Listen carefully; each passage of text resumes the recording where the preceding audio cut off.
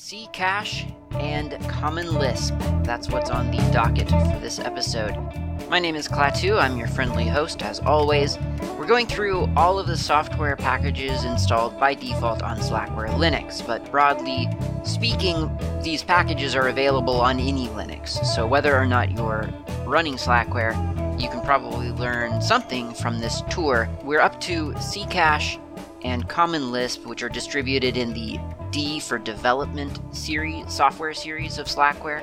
You can find both of these readily available on the internet. They're open source, they're free software. You can download them and try them out yourself. Before we go into the applications themselves, I have listener feedback. So one listener feedback is from Matthias, and he says that I've been mispronouncing Zeitgeist. I think that's how I'm supposed to say it. So he says, here I'm giving support not asked for. And it's true, I did not ask for support on how to pronounce Zeitgeist. But he says that Zeitgeist, the Z should be more like the TS in tsunami. Now, the problem here is that I don't know for sure that I'm saying tsunami correctly, really. I've always said it just sort of like tsunami, S-O-O-N-A-H M-E-E, tsunami. So I don't know if there's supposed to be sort of a harder tsunami sound, like a TS, like a really kind of almost pronounce the T, but not quite. So I think, because he also says S as in Susan might do this as well. Now, of course, if I was to sort of nitpick that tip, it would be there are two S's in Susan, and the way that I say Susan, the two S's sound different. There's Susan, sort of or Sue, the hard S, and then Zin, almost a Z, Susan. So, what I'm taking away from this is that it is supposed to just be, rather than a Z, Zeitgeist, I think it's supposed to be more like an S. That's what I'm taking from this, a hard S. So, tsunami, Zeitgeist, Susan, yes.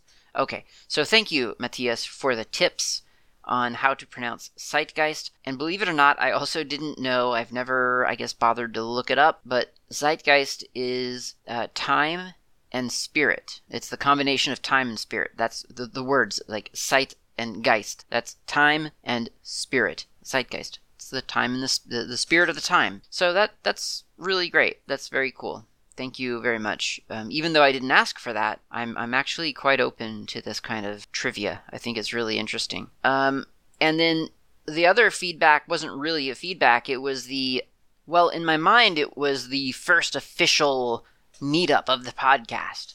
But then I realized that that's not accurate at all. I've met listeners many times in the past, and if we're calling just meeting a listener in real life a meetup, then surely there have been several.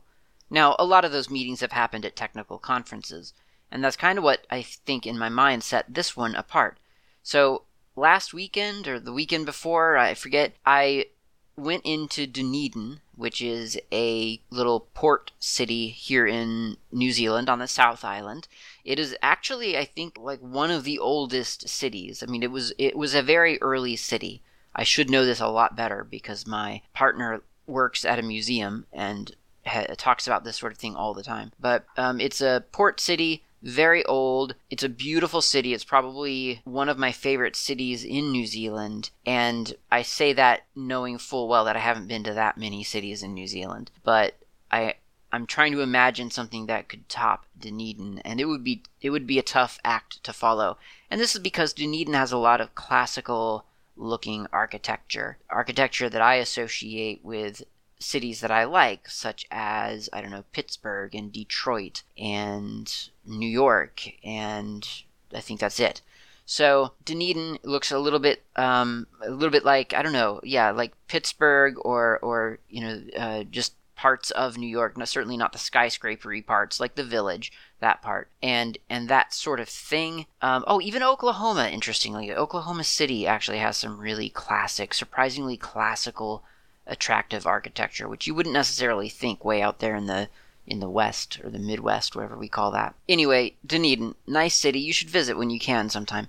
And so I went into Dunedin at the invitation of a listener named John, and John and I met up for coffee, appropriately. It was at a museum, no less, so it was a very nice little cafe setting. And we just sat around and chatted for a while. It was very casual, sort of no great expectations of I don't know, teaching each other fancy Linux tricks or anything like that. We just chatted. It was nice. It was really quite pleasant. He did have a really great story about a PC rescue that he did.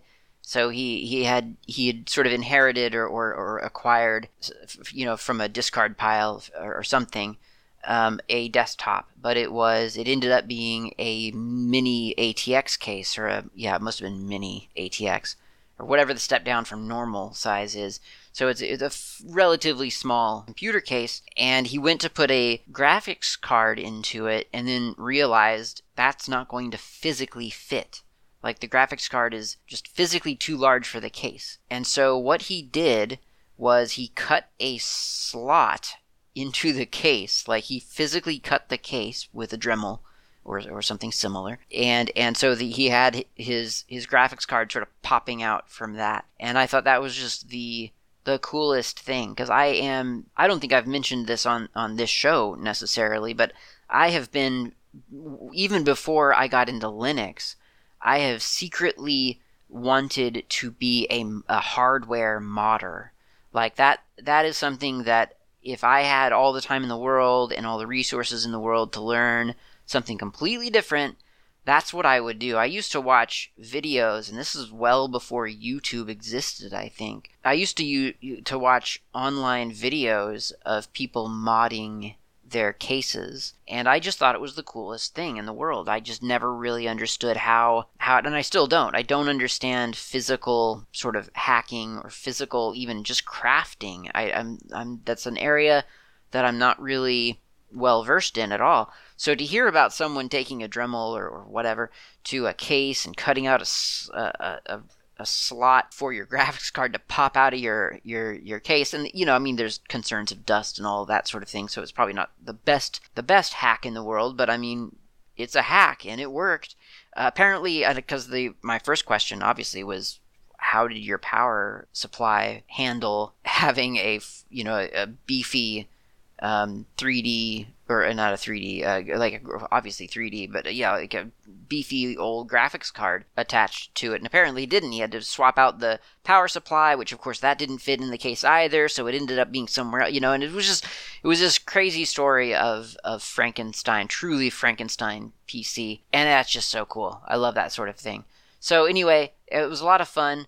And, if you, dear listener, are ever in New Zealand, or if you live in New Zealand now, then let me know. If you're on the South Island especially, I'm always up to meet in person, given scheduling.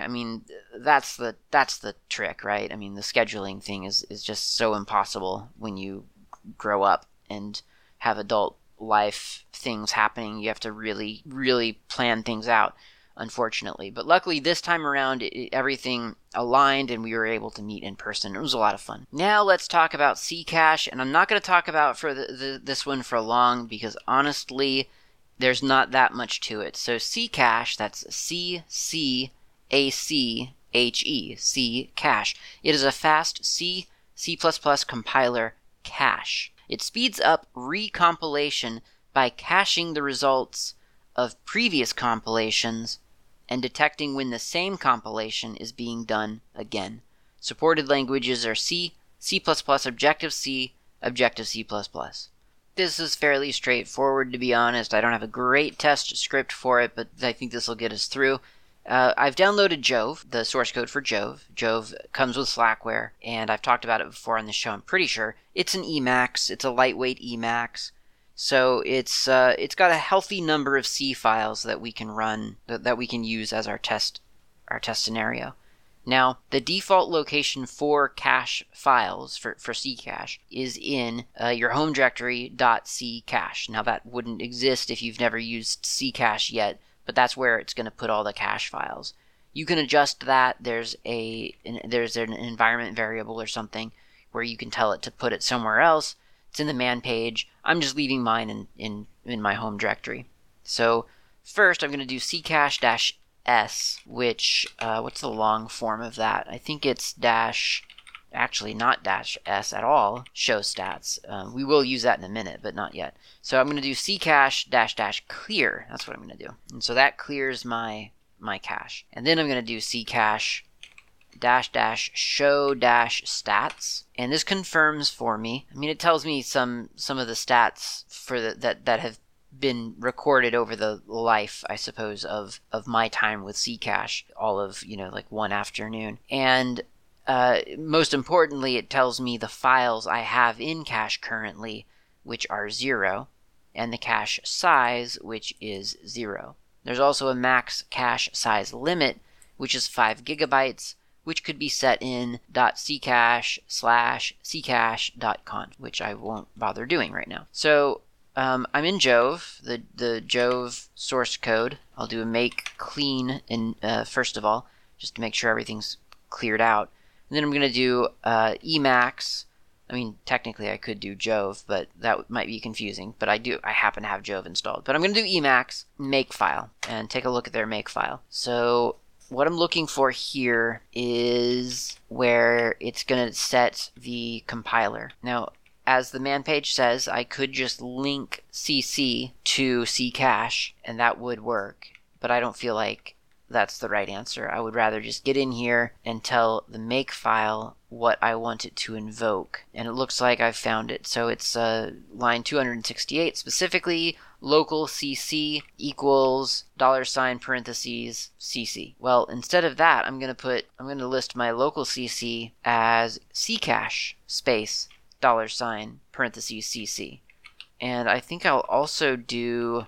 No, I think that's all I will do. Yeah, just local cc. That looks like what's being used to define my compiler. I could go through and try to find something more specific or sets, to make sure I'm setting it everywhere it's invoked or something, but I'm just going to have faith that that'll do it. So I'll save that, and now I can just do a make. I think just make, is the command I need here. And why don't I just in case do time make? I don't really need to do that, but I'm going to do it just because I can. And so it's building Jove. It took about 6 seconds. 6.8, so yeah, call it 7 seconds to build Jove. And now if I do a Ccache-S, or -- show stats if you prefer, it tells me that it has 2 files in cache for a total of 45.1 kilobytes. So now what I'm going to do is in my Jove directory, I'm going to trash *.o, and then I'm going to trash all of the deliverables. So that's jjove, portserve, recover, teachjove, setmaps, and actually, you know what I'm going to do is I'm going to make clean. That's what I'm going to do. Why am I doing that manually? Make clean gets rid of everything. Now I'm going to run make again with time, and that runs the compiler again through Ccache, and this time it only took 6 seconds. Now if I do Ccache-S, it shows that there was a direct cache hit. There was one direct cache hit, so whatever files were being processed, there was one hit. There was, let me look. Doesn't look like there were any misses. I don't know why that number wouldn't go up. Oh, maybe that's probably when it thinks there's a hit and then realizes that it can't use a cache file. That's probably what that is. Called for pre-processing has not changed. Yeah, so the only stat that is that has changed in the Ccache -- show - stats is that there was one hit. There are still only 2 files, and so on. And we shaved off, I guess, about a second off of our compile time. That's it. That's as good as it's going to get, to be honest. I could do a bunch of other examples, but they would all reap similar benefits. And I think probably there's a test case out there somewhere. I mean, in imaginary somewhere, where you would take your code like Jove, and then you would change something. You would do your compile and make sure that a bunch of things got cached, and then you would change some stuff and observe what was getting hit and what was not hitting, and seeing the increase there as well. But that just seems like a lot of work. So I think this has demonstrated theoretically that Ccache works. You can download some source code, send it through Ccache when compiling, which sometimes is the trick, because not all make files are as simple as the one in Jove. But as long as you can figure out how to send that through Ccache, then you can build the project, caching all of the stuff that you're compiling, and then when you recompile for whatever reason, you may very well be able to save time during that recompile because you've cached some stuff in the making. Now, as a listener pointed out to me recently, and if I was quicker with searching through Kmail, I would be able to tell you exactly who that was. I've forgotten the name already. But as a listener has pointed out recently, Make itself is really good at shaving time off of your compile time anyway, because when a file that should exist doesn't exist, or that should exist already exists, your make file helps you not recompile that. So between Make and Ccache, I feel like developers who are building and rebuilding frequently as they perfect their program are pretty well set up for, they have some safeguards to sort of protect their time from that agonizing sort of render time. I know it's not technically render time, but that's what I think of it as. It's rendering time, and that just, it's such an annoying thing where you're just waiting for the program or the computer to compute, and it's often surprising to me still how long it takes for code sometimes to compile. I mean, just go compile the kernel, or not the kernel, but the kernel modules. That's where it usually takes the longest. Compile that for a while. It's funny to me that that's still a process, because the computers now seem so fast, and so to witness that wall of text fly by as you're compiling code, you just think, why is it taking this long? Which is, I mean, it's such a funny thing to wonder, because I mean, all of this stuff is basically magic. It's so advanced, so cool, that it may as well not even be possible. But it is possible, and yet I still have the audacity to ask why it takes so long. But with Make and Ccache, it doesn't have to take so long. Check it out. Not yet. First, go get coffee. Then check it out.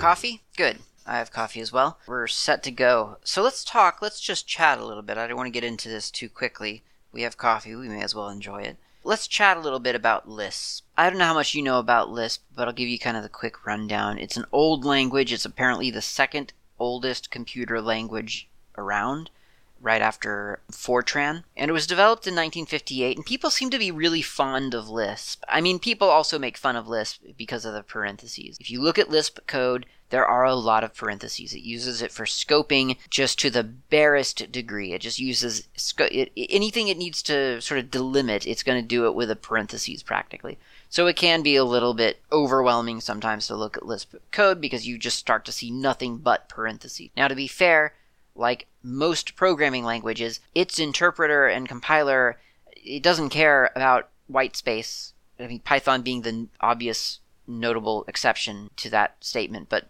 Lisp does not care about white space.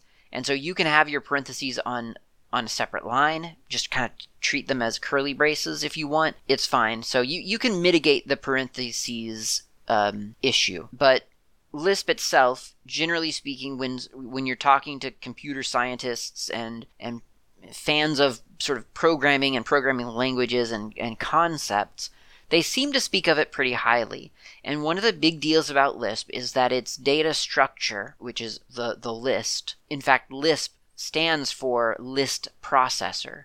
So its data structure, basically, it just loves lists. And not only does that data structure get used for its output, but it also gets used for its construction. So a Lisp statement is a list of Lisp, well, technically I think they're called atoms, A-T-O-M, but you could also just say tokens, or keywords. They're lists of keywords and associated arguments. And those lists are then, they are the source code of Lisp, and they work together to produce lists. But wait a minute, we just had a list, and that was the program. Well, yes, the program is producing potentially more program. Like it's lists producing lists, and it does it by putting things in lists and by processing, it's all lists basically. And apparently that's a super, super powerful mechanism. I don't know why. I don't understand why that's a big deal. And I've done a lot of research online over the past week, especially to try to wrap my mind around the significance of the fact that Lisp can essentially, they say that Lisp is a program that can write programs or something like that. And I was not able to find a brief bite-size example or proof of concept to demonstrate that to me. Now, I understand that there are concepts that are very, very advanced, and it's difficult to kind of sum it up into a hello world application. I totally understand that. I do wish, however, that somewhere, someone online could drum up an actual example of why Lisp is so admired, because I would love to sort of wrap my head around it. I don't feel like I quite understand it, and in fact I kind of feel like I've been let down a little bit by Lisp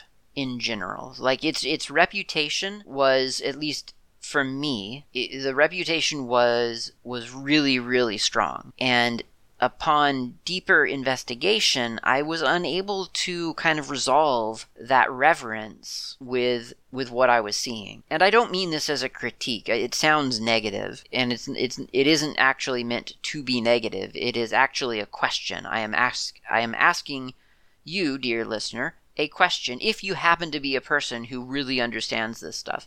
So if you happen to have examples or knowledge about why Lisp is a big deal conceptually, then I would love to be enlightened. And preferably that would be in the form of source code, fewer than 100 lines. And that might be impractical. That might not be something that you can glean from short.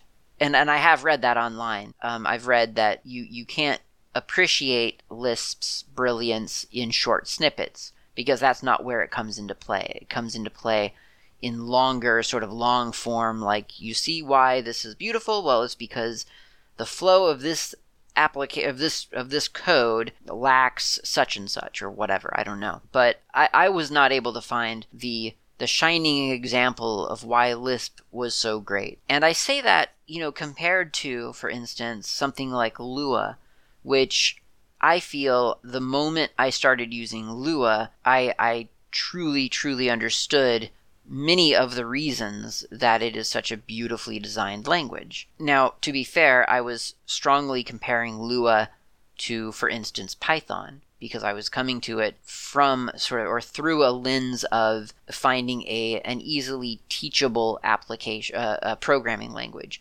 So Lua was notable for that reason, especially. But it was also, I also had other stuff to compare it to, Java and Bash and C++ to some degree. There were other comparisons that I was able to make even at that time. So, I don't know. Looking at Lisp, I'm happy to have learned what I have learned so far. That's for sure. And I will talk about that process as well momentarily. But I will say that I don't quite feel like I understand its reputation yet. I understand its reputation for parentheses. That part I understand. The other part I don't understand is the kind of the design concept behind Lisp that everyone seems to be really excited about whenever they talk about Lisp in a complimentary way. Let's talk really quickly here about my history of Lisp, because this may be you as well. So my history with Lisp was mainly derived through Emacs. I knew that Emacs was a Lisp interpreter of some kind, and that there was a dialect of Lisp that it used called Emacs Lisp, and that you could manipulate Emacs through Lisp. And you see this pretty clearly in your configuration file for Emacs. If you start hacking your config file for Emacs, then you've written Lisp. I mean, that's just how it is. It is Lisp code.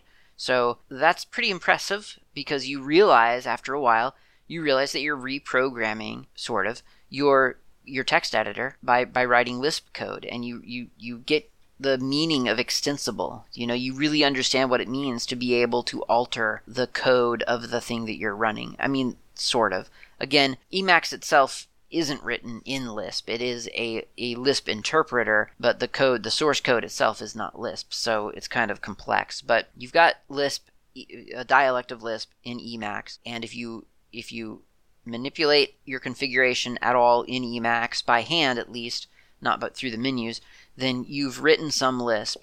And if you certainly try to do anything like a minor mode or a major mode in Emacs, you can really, I mean, that's basically, you'd be programming a plugin, is what other text editors would probably call it, a plugin. But Emacs just calls it a mode. You do that in Lisp, and so then you might really get into some Lisp coding at that point. And to that end, I purchased An Introduction to Programming in Emacs Lisp by Robert J. Chassell, and it's a pretty good book, 250 pages. It gave me a good introduction to Lisp, and got me sort of understanding more or less what I was doing with Emacs Lisp. My main problem, I'll call it, although it's not strictly a problem, but I mean, I feel like my main problem with Emacs Lisp is a weird mental block of, oh my gosh, if I start really using Emacs Lisp, then I'll have valuable applications that I've written that are with a hard dependency of Emacs. And that's a little bit, for some reason, even though I have Emacs open every day, for some reason that's a little bit of a block for me. I just feel weird when I'm working in Emacs writing Lisp, knowing that Lisp will never be useful without running a session of Emacs. And I don't know why that is. I genuinely do not know why I would care. And maybe that's something I'll grow out of. I have great confidence in the longevity of Emacs. I'm not afraid of losing access to what I write. It's just, for some reason, I guess maybe the kinds of applications that I'm trying to write right now aren't dependent on Emacs, and therefore it seems weird to make Emacs their dependency. I think that's probably it, actually. At some point, though, maybe I'll be writing something with it that makes sense for Emacs. Either way, another part of the block for me was specific sort of to the process of learning Emacs Lisp through this book. It's that every example, every tutorial in the book, or every example, I guess, is not really a tutorial style, but yeah, every sample and thing called out in the book that isn't general Lisp, like all the functions that they tell you about, well, they're Emacs functions, which, I mean, that makes sense, but unfortunately that also kind of hyper-focuses you, or almost tunnel vision, it gives you tunnel vision to what you can do with Lisp. Which is, well, I mean, I know that I can adjust the width of a paragraph with Lisp. You start to learn like really specific like text editing tricks within Lisp, but you don't know how to do other things like, I don't know, what else might you do with Lisp? I don't know, output, get inputs, stuff like that. So it's a little bit strange, I think, in that sense. It gives you this weird impression of Lisp that it is just Emacs. And again, not a problem if you're actually learning, if you're trying to hack on Emacs, or rather a mode in Emacs or something like that, that's invaluable. It's just that I think I felt like that was too specific for what I was looking for. And so I took a step back, and that's kind of when Lisp started to make sense to me, is when I stepped away from Emacs, counterintuitively and counterproductively probably, but I stepped away from Emacs and started to look at just Lisp itself. So, Lisp itself, specifically GNU Common Lisp, that's GCL, and that's what we're looking at in Slackware. GNU Common Lisp, or C-Lisp, is the generic Lisp implemented by some GNU hackers, GCL, GNU Common Lisp, and it is as opposed to, for instance, SBCL, which I think is something like Steel Banking Common Lisp, or something weird like that, but it's a good one. It's an open source Lisp, SBCL. It's quite popular. I've used it a tiny little bit. But mainly I just stuck with GNU Common Lisp because that's what I had on Slackware anyway, so that's kind of what I fell into. So Common Lisp is it's a general use programming language, really. It's a programming language. It doesn't need to ever know that Emacs exists, although one of the main editors that they recommend for Lisp is Emacs, but interestingly not sort of pure Emacs. There's an environment within Emacs called Slime, Slime, and a lot of people seem to use that for Lisp development. But you don't have to, and I actually didn't really. I mean, I edited the text in Emacs, but practically just as text, and then I would run it in the Common Lisp interpreter. So, assuming you've got GNU Common Lisp on your machine because you're running Slackware, or you've installed GCL on a Linux that isn't Slackware, then we can talk about how Lisp actually works. So the basic unit of Lisp source code is an expression. If you're used to Emacs, you'll have seen that as EXPR. It gets referenced a lot. So it's an expression, and it is written as a list. And a list is, this is what a list in Lisp looks like. Parentheses, and then let's just do, for instance, plus, a plus sign, space, 1, space, 2, close parentheses. That's a list. We have 3 items in it. We have an operator, the plus sign, and we have 2 integers, 1 and 2. Now it just so happens that this list, this basic part of Lisp, this list surrounded by parentheses, that expression is a valid expression in Lisp because the first token is a math operator. It's a symbol, the plus symbol, which evaluates to a function, the addition function. And then you have 2 arguments, 1 and 2. So if you were to, not only is this a valid data structure, it's a plus sign and a 1 and a 2, but you've got, this also evaluates to a function that says add 1 and 2 together. So if you open up a terminal and run clisp, you're taken to a GNU Common Lisp prompt, and you can type, for instance, parentheses plus 1 space 2 close parentheses, hit return, and it returns 3, the number 3. And you can kind of see where that would have been derived from. It's the plus and then the 1 and the 2, addition of x and y, or 1 and 2. Now you can do this, a similar thing where you do parentheses minus space 1 space 2 parentheses, and that returns -1. And you can test other things out too, like how far down does this go? Well, let's do a parentheses plus space 1 space 2 space 3 space 4 space 5 parentheses. And it gives us 15, which feels about right to me. Can't be bothered to do, actually, no, that is correct. I just did the math, sorry. So there you go, 15. So that's the simplest, for me, that's the simplest kind of example of how Lisp is constructed, how a Lisp statement is constructed. That first token in that list is a function name, and then the things after it are the arguments. Knowing that, you basically have everything you need to start constructing Lisp applications, or Lisp scripts at least. So for instance, we know that first token needs to be a function. So you just need to look up some functions, and you'll be able to write statements that actually do things. So for instance, the classic hello world thing would be, probably even guess, parentheses print space quote hello world close quote close parentheses. There we go. We get hello world and hello world again. So it printed that twice for some reason. And that's the thing about this. So this Lisp environment is called a REPL, R-E-P-L, which stands for Read, Evaluate, Print Loop. And for whatever reason, REPL kind of is a little bit more verbose than sometimes we need it to be. So there's a function in Lisp, prettyprint. So that's parentheses P-R-I-N-T, so pprint space hello world, quote hello world, close quote, close parentheses, and there we get just the output of what we're actually after, which is hello world. So that's another easy statement. Okay, so of course if you have functions that you can implement, this is a programming language, or rather functions that you can call. This is a programming language, so you would surmise that you could also create your own functions, and you'd be correct. So to create your own function, you could do, for instance, parentheses defun, or defun, D-E-F-U-N.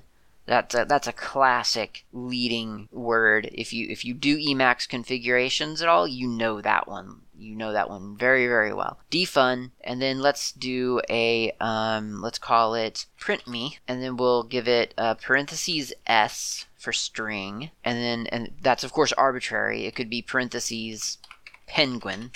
There, now it's parentheses penguin. And then parentheses pprint penguin, and then close parentheses not once, but twice. So we've got parentheses defun print me, and then open parentheses penguin close parentheses, and then open parentheses pprint penguin close parentheses, and then close parentheses, because just trust me. So there's 2 parentheses at the end. And again, yes, there are a lot of parentheses in Lisp. Luckily, modern editors, including GNU Lisp, Common Lisp, it shows you. It's sort of like it takes your cursor briefly back to the parentheses that you're closing. So I could just close. I'll close this once, and I see that it goes to the pprint penguin. I close it twice to defun. Close it again. It doesn't go anywhere. So yeah, I only needed 2 closing parentheses there. Okay, so now we've got this function. I'm going to press return now, and it kind of echoes back to me. It says print me. So it has defined this function, print me, for me, and now I can use it, presumably. And the way that you use it is exactly like you'd use any other function. You just use, you open a parentheses, you use the name of the function, print me, and then you hopefully know whether or not you've programmed into your function an argument. And I happen to recall that I did, and I called it penguin. So I'm going to do hello clat2, close quote, close parentheses, and there we go. We got a pretty printed message to me that says hello clat2. So I've just created my own function with a required argument, and then implemented the body of the function in parentheses, and then we closed the function. So let's try print me with no arguments. So I'm just going to do parentheses, print me, close parentheses, and it gives me an error. It says eval apply too few arguments, 0 instead of at least 1, given to print me. The following restarts are available. Abort main loop. So this is the weird thing about GNU Common Lisp, the REPL here. It acts as a debugger as well. So if you get into that state, you can hit Control D to get D as in Delta to get back to your prompt, or you can follow the debugging. But I'm not going to talk about that right. So or at all. It's not something that I've used yet. So variables. Let's talk about variables really quick, because those tend to be important in programming. There are a couple of different ways to set variables, but from what I understand, they practically all resolve to basically being the same now. So I'm just going to use kind of what I'm used to from Emacs configuration files. So the one that I'm used to is setQ, which is set quoted. So setQ is the function name, and then we could setQ, parentheses setQ, and then I could create a new variable. So I'll name it foo, and in the foo spot, I'll put hello world, close quote, close parentheses, and it echoes back to me hello world, sort of as a confirmation, I guess, of what I've set that to. And I can check to see what kind of variable foo is with the type p function. So that's just typep, parentheses typep space foo, and I believe it's a string. So I'm going to write the word string, because that's what type p doesn't just tell you what kind of data is contained in foo, it makes you guess. And I'm not entirely sure of why. It's got something to do with variables and objects and the difference there between, but I don't really understand it. But type p foo string this is gonna not work. So I'll hit return. It brings me back into my debugger, and it's telling me that the variable string has no value. Well, I didn't mean for string to be treated as a variable. So what's happening, more or less, is that Common Lisp is understanding that string is an argument to type p. And in fact, let's even do something like setQ bar to 13, close parentheses. So now I've got 2 variables. I got foo and bar. Foo being a string variable containing hello, and bar being an integer variable containing, or a variable containing the integer 13 is how I should have said both of those. So now I'll do type p again, foo space bar, close parentheses, and now it's telling me invalid type specification 13. So now it's confusing my variable. Oh, I didn't mean, yeah, bar. So it evaluated bar and found an integer 13 and is interpreting that as my proposed type of data for foo. So none of that's correct, right?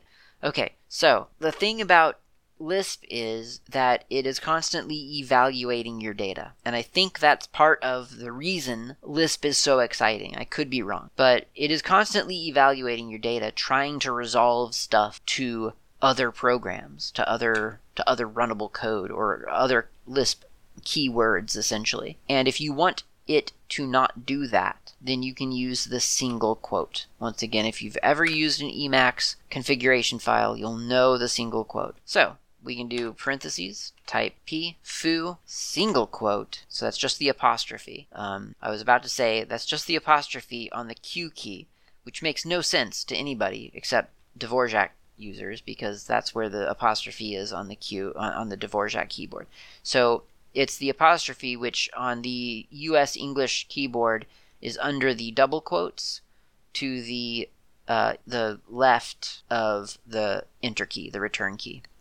So single quote, and then the word string, and then close parentheses. So type p, foo, single quote, string. And that successfully tells me, well, it returns the letter T, which in this context is representative of true. We can get a false if we want, or a nil in Lisp lingo, by doing type p, foo, let's guess it is an integer. So single quote, integer. Type p, foo, single quote, integer. That gives me a nil in return. So that's not correct. Foo is not an integer. Well, what about bar? Bar should be a single quote integer, and that returns T. So type P is kind of nice when you're playing around with Lisp and you need to sort of do a check to make sure that you understand what's actually in your variables and that sort of thing. Use the type P function. Just remember to single quote escape, or single quote it so that it's escaped, essentially, or rather such that it is not evaluated. You're excluding that from being evaluated. If for whatever reason you don't like the single quote notation, you can do it the old-fashioned way, which would be, for instance, parentheses, type P, space bar, space parentheses, and then the literal word quote, Q-U-O-T-E, space, in this case integer, close parentheses, and then you get true again, because now it has, well, technically it has evaluated that parenthesis, that sub parentheses. It's evaluated the function quote, which is telling it to surround integer in a protected shell and not to try to turn it into a variable, for instance. So type P is very, very useful while you're still kind of understanding Lisp. Variables in Lisp are, let's call it, dynamically typed. Apparently there's a subtlety there that it's not exactly dynamically typed, I think is what I read, but for all intents and purposes it's dynamically typed. You don't have to declare when you're creating a variable what kind of variable you're creating. So for instance, if I were to do a setq foo 12 and a setq bar 12 and then a parentheses plus foo space bar close parentheses, I should get 24 back, and I do. So it knows that I'm not trying to add the string foo to the string bar. Now, of course, that does mean that you sometimes have to worry about type conversion. I mean, type conversion happens no matter what, honestly. I mean, people like to say that one language or another doesn't worry about it, or rather that you don't have to worry about it because some language is smart enough that you'll never have to bother, but I've never found that to be true. So type conversion is a thing that you'll have to do from time to time, but generally speaking, you don't have to think too much about your variable declarations. Well, Lisp is called a list processor, so presumably the list goes deeper than just sort of surface syntax, and indeed it does. You can create lists in Lisp. So I'll do a parentheses setq foo again. No, maybe I'll call it my list. I'm going to call it setq my list, and then space parentheses list, L-I-S-T, and space hello, or space quote hello close quote space quote world close quote close parenthesis close parentheses. So now I have a list, and I know this because I can do a type p my list single quote list close parentheses, and I get true back. So this is definitely a list that I've just created, and I created it with the list function. It's a pretty straightforward one, really. And now I can access items within that list with a function called inth. That's N-T-H. N is in November. November Tango Hotel. Inth, and then a number. So let's do 0. We start at 0. And then the name of the list that I want to access, my list, close parentheses, and I get returned hello. Now if I do inth 1 my list, I get world. Essentially it's an array. Those are the real basics of Lisp. I mean, that's maybe chapter 1 of a basic Lisp book. But I want to move into something that's actually sort of practical, because that's kind of the way I like to approach these things. And so let's write a dice roller, because those are easy to write, generally speaking, and generally useful, at least to me. I always need a good dice roller. And this, by the way, is not going to be a good dice roller, but it will be a dice roller. So here's what we'll do. We'll open up a file. So I'm going to get out of REPL with parentheses quit, close parentheses, and then I'm going to open up Emacs, open it to a file called dice.lisp, and the first line I'm going to put in hashbang /user/bin/CLISP. That's CLisp. That's the command to launch the REPL that we were just hanging out in. And so I want to make a dice roller. The use case or the way that I want this to be used, the interface, should be that I should be able to launch this from a bash command line, which is what I'm generally using. I definitely have one of those open. And then I want to tell it how many sides my dice should have, and then I want a random number from 1 up to that number of sides. So if I do /dice.lisp 6, I should get 1, 2, 3, 4, 5, or 6. All right, well, I'm going to tell you right now, we're not going to be able to do that. I mean, we could, but within the allotted time, we're not going to get that far. What we are going to get is a number. For instance, if I do dice.lisp, I'll get a number of 0 through 5. And that's because the 6 in it being processed the way that we're processing it quickly in these 5 lines of code, or 4 lines of code, whatever it is, we're not going to account for the fact that 6 is non-inclusive, and everything starts at 0 anyway, so we'll get 0 through 5. So in real life, that's a little bit problematic. I would definitely go in there and do a +1 to all of the results and so on, but I'm not going to do that right. All right. So, I mean, it would be super easy, but I'm going to leave that as an exercise for you if you want to. Instead, we're going to worry about the actual things that matter, which is, first of all, what do we need here? We need a way to get the argument 6 or 20 or 10 or whatever we tell this dice roller to use as its upper limit. We need to figure out how to get that argument into our script, and that can be tough. It can be surprisingly tough because Lisp doesn't have any option parsers as such. I mean, it does, but not like what you might hope. And that's okay. I mean, there's extra ones out there that you can download and use, and the package manager for Common Lisp is called QuickLisp, and you can download QuickLisp, and then you can use QuickLisp to install lots and lots of different packages, new functions out there that you wouldn't have to write. And that can be really, really useful. So check out QuickLisp, but that's not what I'm going to do here. I just want to do this pure Lisp quickly and with the tools that we're given. So this is neat. You can do setq, parentheses, setq space, and then we'll call it user put. That's arbitrary. I could use anything. I could use the word penguin. I could use banana. It doesn't matter. Whatever. User put is what I'm calling it. And then asterisk, this is not arbitrary, asterisk, args, close asterisk, close parentheses.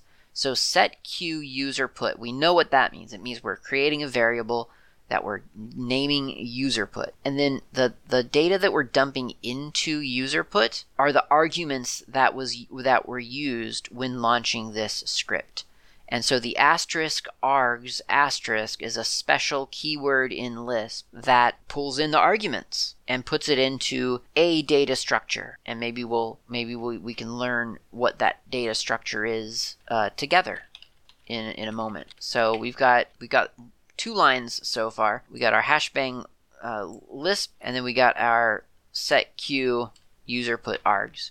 So now that we have our argument, we need to use that argument to get a random number, or as the upper limit for a random number generator. And the random number generation in Lisp can be done with a function called random. So we should be able to do something like parentheses pprint parentheses, right?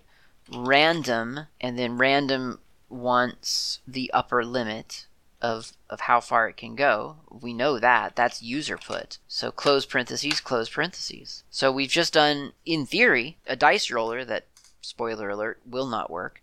In 3 lines of code. We've got our magic cookie line, or whatever that first line is called. We got setq user put args, and then we got pprint random user put. Great. We'll save that. We'll go back to our shell. We'll do a chmod plus x dice.lisp, and then we'll try to run it. /dice.lisp 6, and it says random. 6 is not a real number. Okay, so 6, well, specifically it says random parentheses quote 6 close quote close parentheses is not a real number. So what that sounds like to me is that it's looking at that data that the user has given it, 6, as an argument, and it is interpreting that as maybe a string or something like that. It's not seeing that as an integer. That's what it seems to me like. So it turns out that when you do the setq user put args, it brings in the arguments and dumps it into a list. And we could kind of confirm that for ourselves just by inserting a statement here. Pprint, well, parenthesis, pprint space parentheses type p space user put, and then we're going to just hazard a guess here that says single apostrophe list close parentheses, and we put that before it errors out at the end. So that's line number whatever it is, line number 1, 2, 3. That's line number 3. The 4th line being the pprint random user put. Okay, so I'll try running this again, and we get a true sign before we error out. So the user put is in fact a list. So we need to now, so I'm going to get rid of that line, back to 3 lines of code. So we need to figure out now how to get an item out of a list, which we know, that's the inth function. But then we also need to know, once we have that item from that list, how do we make sure that it's an integer and not a quoted string? Well, that's type conversion. That is taking a variable of one data type, in this case string, and converting it over to an integer. And you might know functions that do that, like a to I, or however you do it in Python these days. I think you put, str, or rather int parentheses, and then the string, and then close parentheses, whatever. So that's the same kind of thing that we need to do here. And essentially we're replacing our last couple of lines. So I'm going to carve this back down to just the 2 lines. So I've got my hashbang, and then I've got my setq user put args. So now I'll just make a new last line, which is going to be parentheses, pprint space parentheses. There's going to be a lot of parentheses. Random space parentheses parse dash integer. That's the function to parse a string and transfer it into an integer data type. And then of course the integer that we want, or the string that we want to transfer into an integer that we want, is in this list. And we know how to access things from a list. So that's parentheses inth 0 user put, and then we're going to close parentheses several times. So we're going to close it once, twice, thrice, 4 times total, closing that one line, 4 parentheses. So I have pprint parentheses pprint parentheses random parentheses parse dash integer parentheses inth 0 user put parentheses, parentheses, parentheses, parentheses. And you can kind of see that if you were to look at this code, which I'll paste into the show notes. You'll see that because you kind of see the way that it sort of ripples outward. So you grab that 0th item from your list, you parse it through the integer parser, and then you use the random function to find a number up to that number, and then you print the results. Simple as that, except of course it's still not going to work. But let's find out why. /dice.lisp space 6 return, and it gives me a 2. Maybe I was wrong. Maybe it does work. Well, let's try it again. /dice.lisp space 6 2 again. What are the chances? Okay, well, let's do it again. /dice.lisp 6 2 again. So I could do that 100 times and I would get 2 every single time. Might be different for you. I don't know how this works. But the problem here is that the randomness hasn't been spawned. And if you've used random functions in programming languages, then you may know that many, if not most, require the developer to initiate a random seed at some point in the application before you actually use the random function. I don't remember if Python does, but I believe Pygame does. I could be mistaken on that one. Lua definitely does. Java definitely does. Lots of things require you to do that sort of yourself. Others, I guess, probably kind of do it secretly behind your back when you invoke maybe the random function, possibly. But Lisp doesn't. You need to do it, and it's not that hard to do.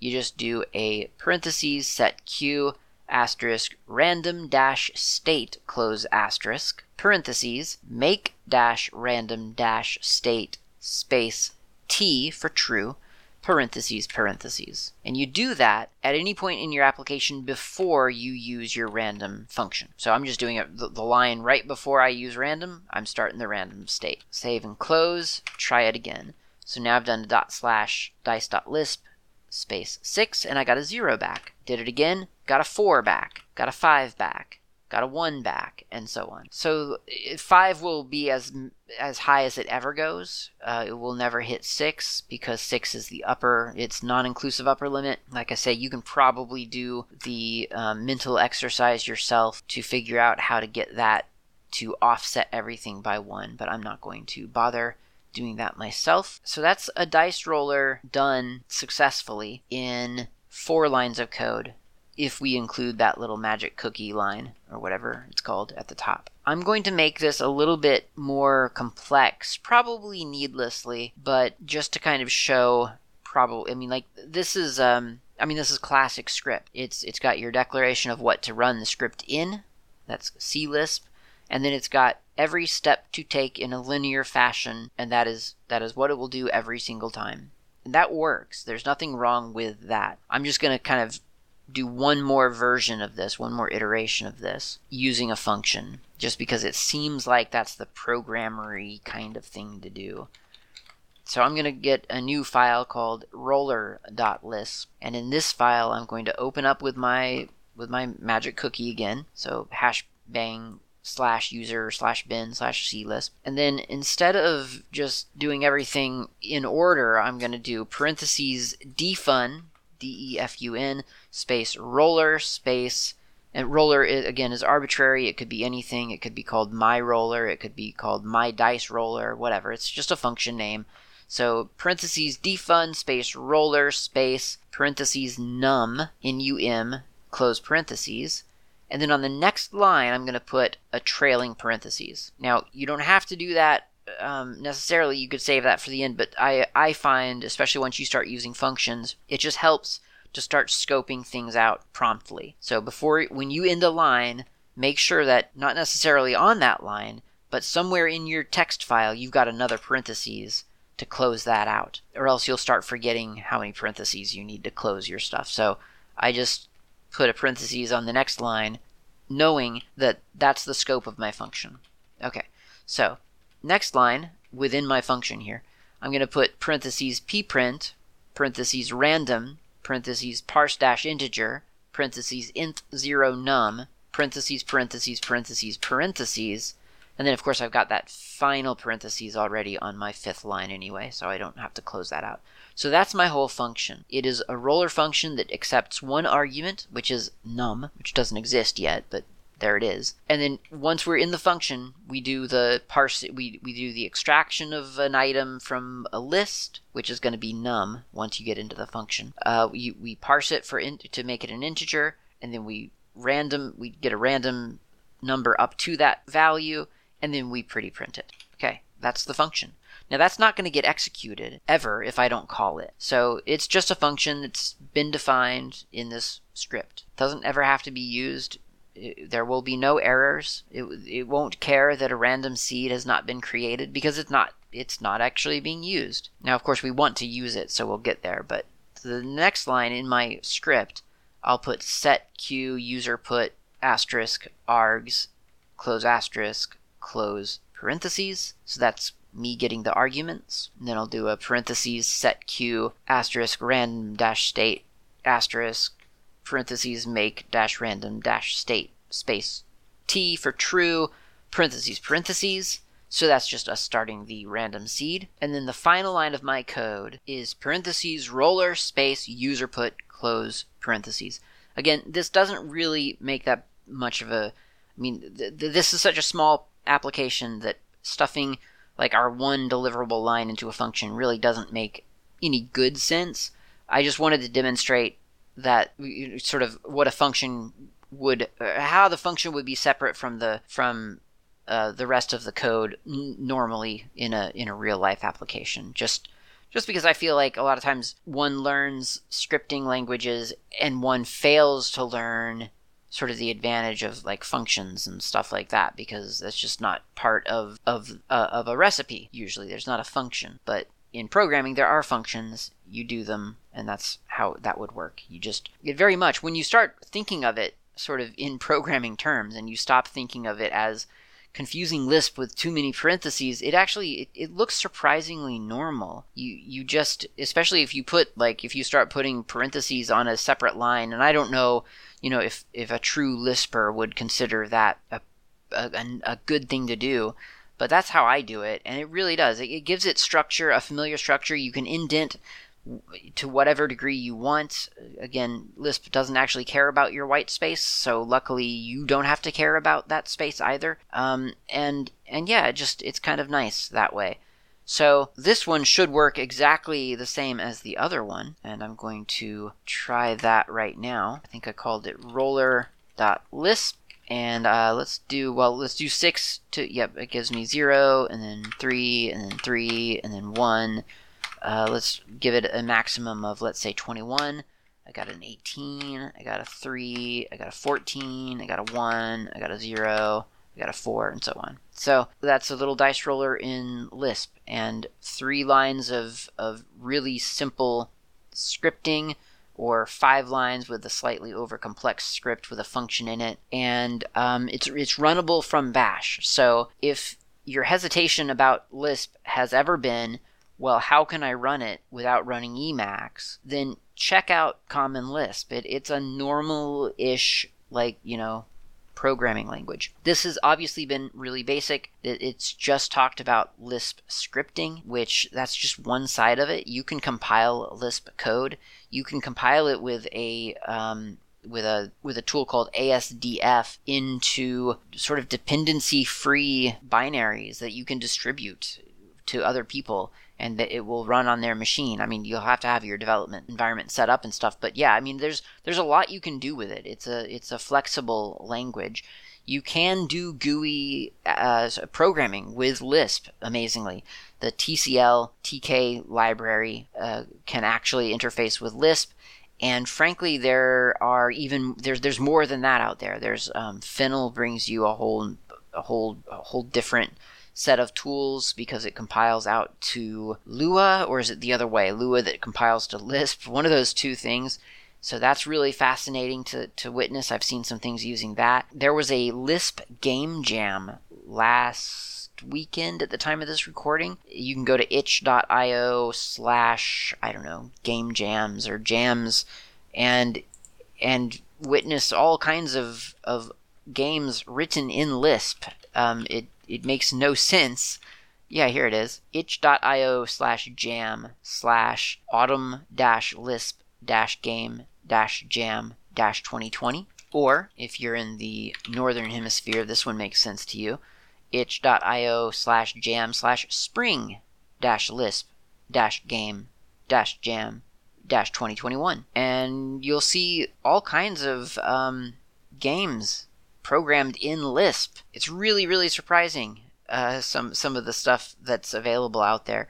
So if your impression of Lisp is, yeah, it's that thing sort of driving that arcane, confusing text editor Emacs, or yeah, it's that thing that they used to use for really basic AI that's basically comical now, don't think of it that way. It's actually a pretty powerful language that is in active use on lots of natural language processing applications, and it's just a general purpose, interesting language to get familiar with. So that has been GNU Common Lisp in the Slackware D for Development package.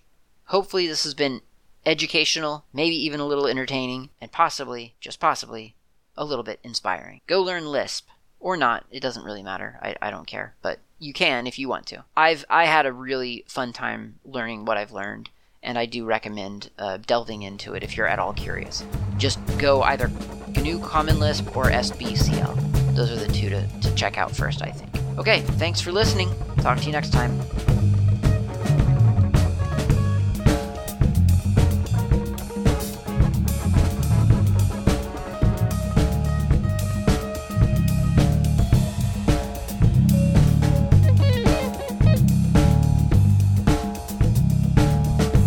Thank you for listening to the GNU World Order OGcast. This has been Klaatu. You can reach me on IRC. I'm on the Freenode network usually in channels such as OGcast Planet, Slacker Media, Slackware, a couple of others. My nick on IRC is not Klaatu. You can also reach me lately on Mastodon. My username there is @klaatu@mastodon.xyz. Of course, you can email me at klaatu@member.fsf.org. That's klaatu@member.fsf, as in Free Software Foundation.org. And of course, you can visit my various websites, gnuworldorder.info and slackermedia.info. I will see you next time.